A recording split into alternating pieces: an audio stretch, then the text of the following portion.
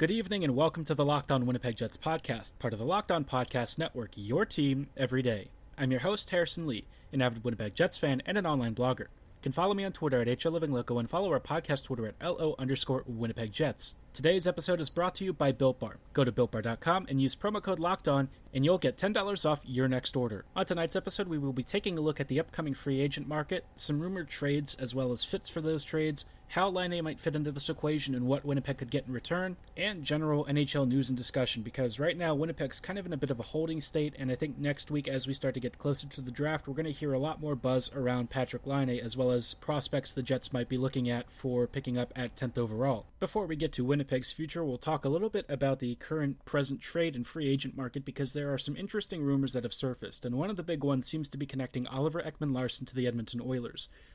I look at the Oilers as a team that are kind of in a weird state of flux. I think their roster's pretty good, at least in certain areas. Certainly they have some of the best centers in the league, but when you look at their wing depth and the defense, there are quite a few concerns, and the goaltending situation isn't great either. Still, the Oilers will certainly be looking to make improvements wherever they can, and one of the ones that was suggested was from Ryan Rishaug of, I believe, TSN, and he suggested that the Oilers might be able to get a look and a deal for OEL if you go in with the first round pick that the Oilers currently possess, Chris Russell, and something else. Thinking about it, I think it's a complicated question because Ekman-Larsson a few years ago was one of the best right-handed defensemen in the league, and certainly an amazing back-end presence, very dynamic offensively, and a really good transition skater. But over the past couple of seasons, we've seen his performance basically crater. What becomes a little bit dicey here is that he is, around $8 million per season, and he signed for several years with a limited movement clause as far as I understand. If you are making a play for Ekman-Larsson, I think you are going in with the expectation that he rebounds significantly, which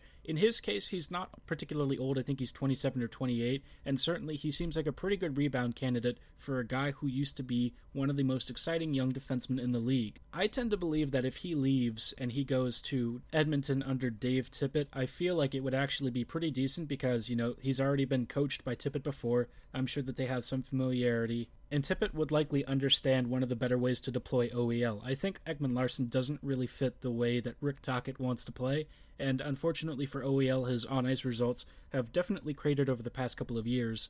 But in moving to Edmonton, he'd get a phenomenal support cast in the form of guys like Connor McDavid, Leon Draisaitl. It sounds like Jesse Puljujärvi is coming back overseas from Finland.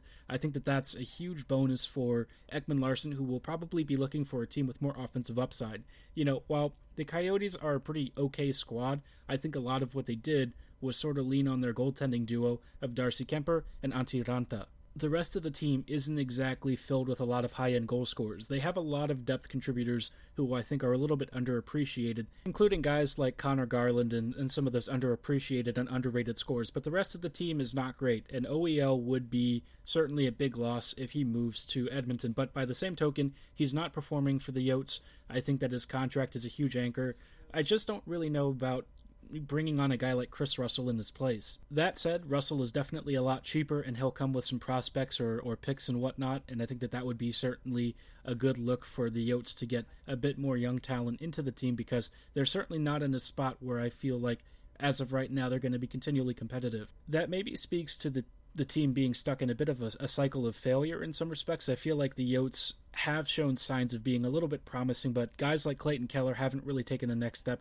Jakub Chychrun has only started becoming a bit of a regular due to his health over the past couple of seasons, and their goaltending situation is a little bit unstable just because Raanta gets injured a lot, and Kemper, he's certainly on the older side of things, so I don't know if you want to rely on his health holding out. And hopefully, Adin Hill with their AHL affiliate kind of takes the next step and is starting to become a more regular backup and even a starter down the road. But beyond that, I think you do have some questions looking at this overall roster depth, because as far as offensive prospects are concerned, I think that they really need that franchise piece. With Taylor Hall gone, there's not really a key lead attacking forward, just a lot of guys who are probably asked to do a little bit more than they're capable of. And, I'm a big fan of Christian Dvorak, but I don't think that he's an elite first-line center. Speaking of guys who may not be elite first-line centers, but should certainly get a look in terms of trade assets, I feel like Charles Hudon out of the Montreal Canadiens would be somebody that, if I'm the Jets, I'd be heavily pursuing.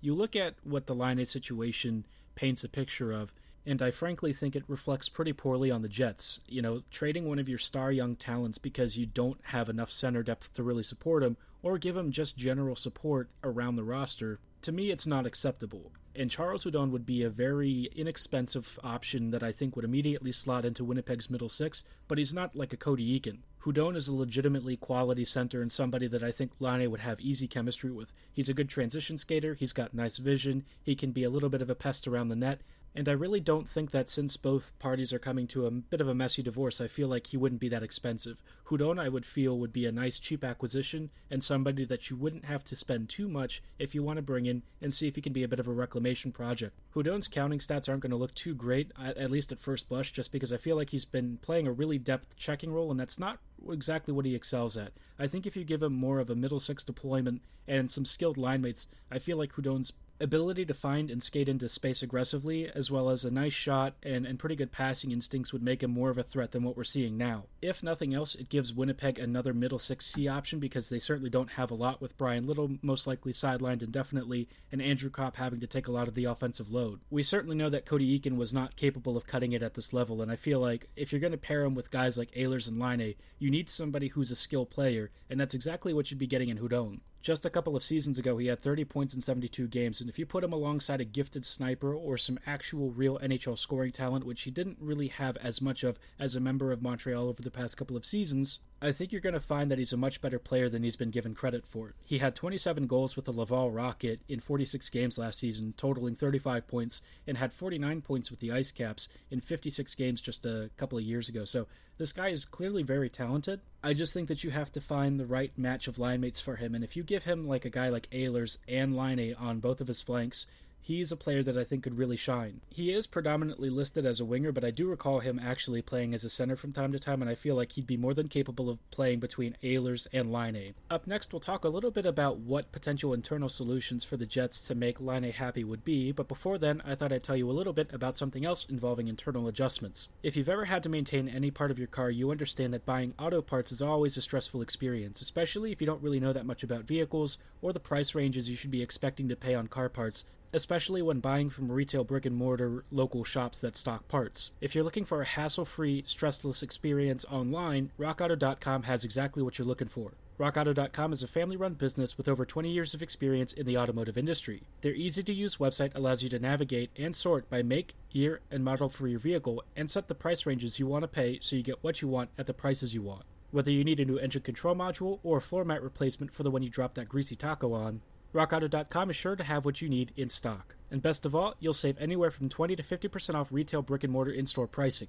Why waste time at a retail store when you could just order online from RockAuto.com and guarantee that they have exactly what you're looking for? When you place an order, write Locked On in the How Did You Hear About Us box so they know we sent you. Amazing selection, reliably low prices, all the parts your car will ever need. Visit RockAuto.com today. For those of you who follow my personal Twitter, you probably know that not only have I been a hockey geek for most of the past couple of seasons, but I've also just been a general nerd. I grew up reading comic books, watching anime, and really loving video games, so of course, when I heard about Your Story Transmedia, their local flavor and approach to indie publishing caught my eye.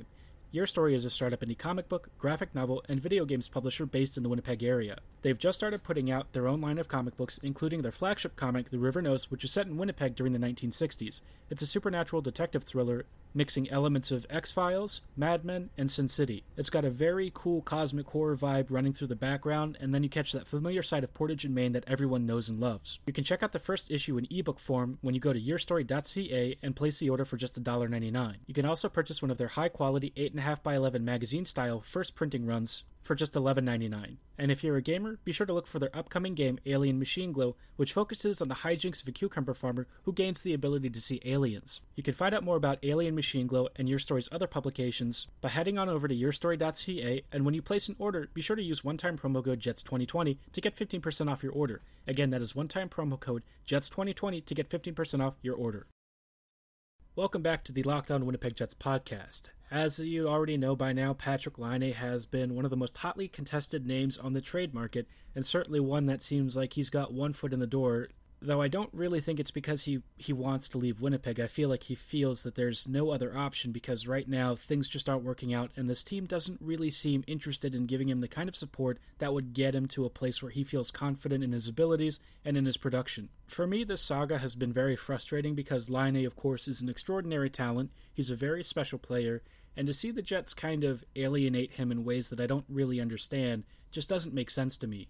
When you have a top-line deployment, right? Somebody said earlier today that he'd had, 73% of his shifts with Mark Scheifele. I did some digging to see what he's actually doing at even strength, and to a point, yeah, he did actually have quite a few shifts with Scheifele, but I think it was earlier in the season when he was playing with Kyle Connor as well. And when you look at that, it's more like a 60% even strength shifting, and I think the other argument was that he's been getting power play one time, but that actually wasn't true for a while. He was on the second power play unit, and we all were very upset about it for, I think, several weeks or even a couple months. The reason that they even put him on the second power play unit after he was struggling to score on the first power play unit was because they felt that it would get him going, and they needed a change of scenery, I guess, for his particular talents. But I think what really happened was that they just don't have players who can pass to Laine fast enough, especially on that first power play unit. Everything is run through Neil Pionk's stick at the point, especially in distribution to that left one-time flanking side, which I don't really understand because I feel like Pionk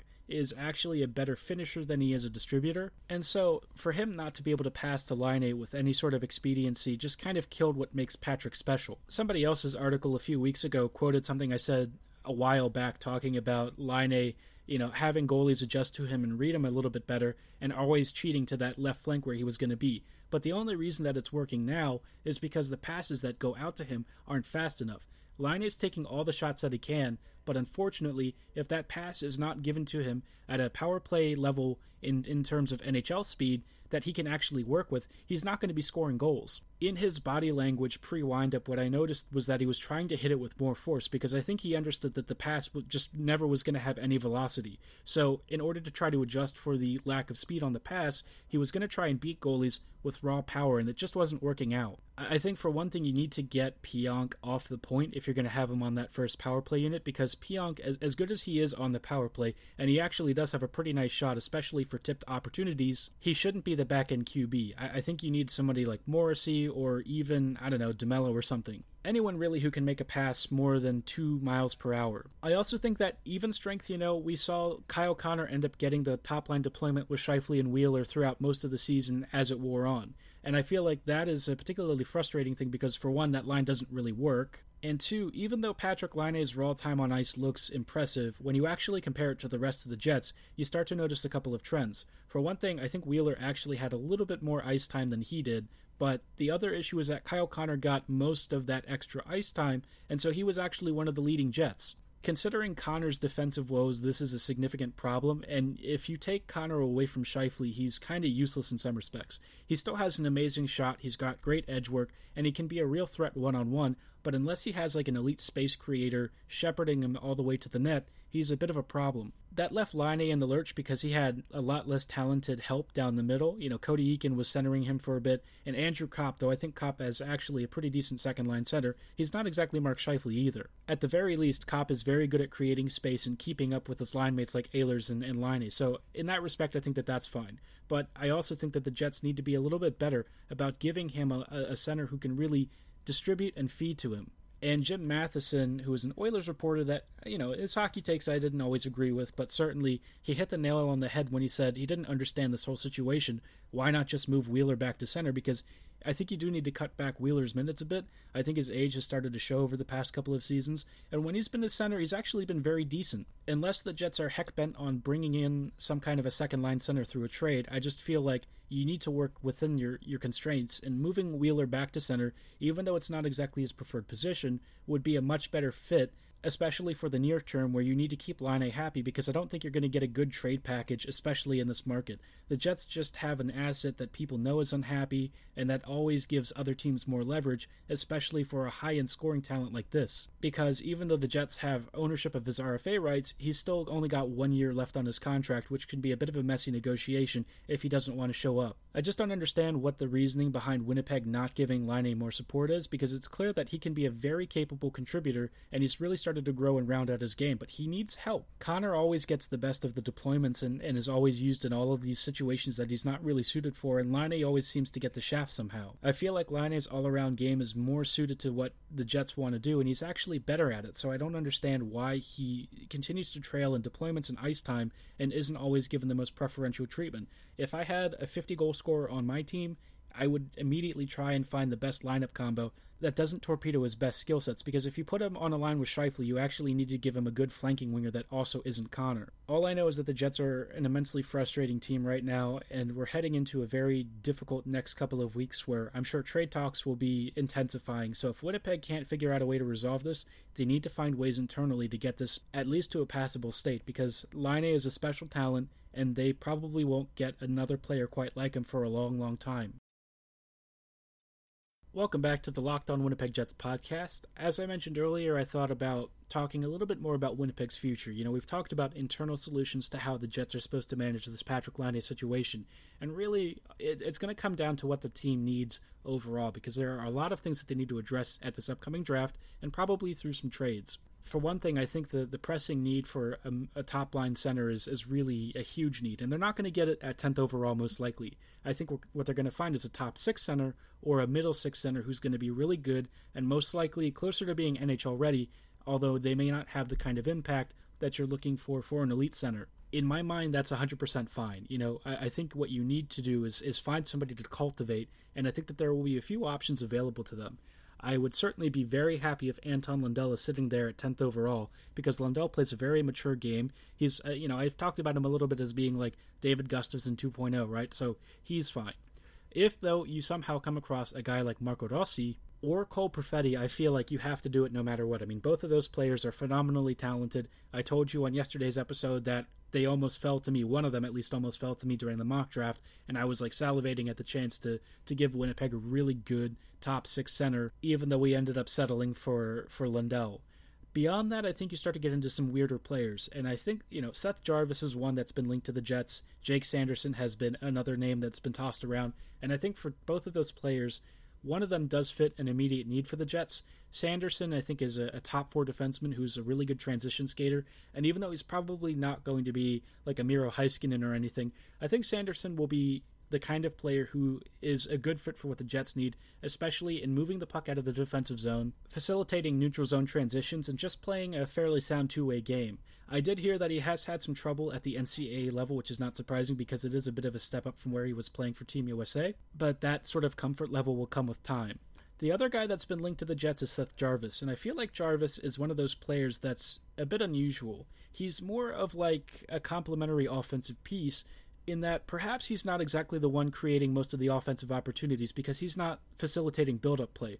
What he's doing is ultimately being one of those final creation pieces where he's closing in towards the slot area, he's creating direct shots on goal, and he's doing whatever he can to create threat in front of the net. But he's not like a lead creator in the sense that Nikolai Ehlers is. He's probably more in line with, I don't know if I really have a great comparison for him. I feel like he's just not somebody who's the space creator himself, but he takes advantage of whoever else is creating space and capitalizing on offensive opportunities around the net. So, he might be a little bit more of a finisher or, a first primary assister on those goal mouth opportunities. Another player I might have some interest in is Rodion Amirov, who we've had, Will Scouching on this podcast a couple of times to discuss some different prospects, and Will is a huge fan of Rodion. And from what I've been able to find of Rodion, as well as Will's reporting, he's a very talented, gifted winger with a really great shot, really nice skating, very good stick handling, and a really good sense of space. Amirov is a bit of a Swiss Army knife in that you can use him in multiple roles, and I feel like he'll be an excellent attacking winger. He might not be, again,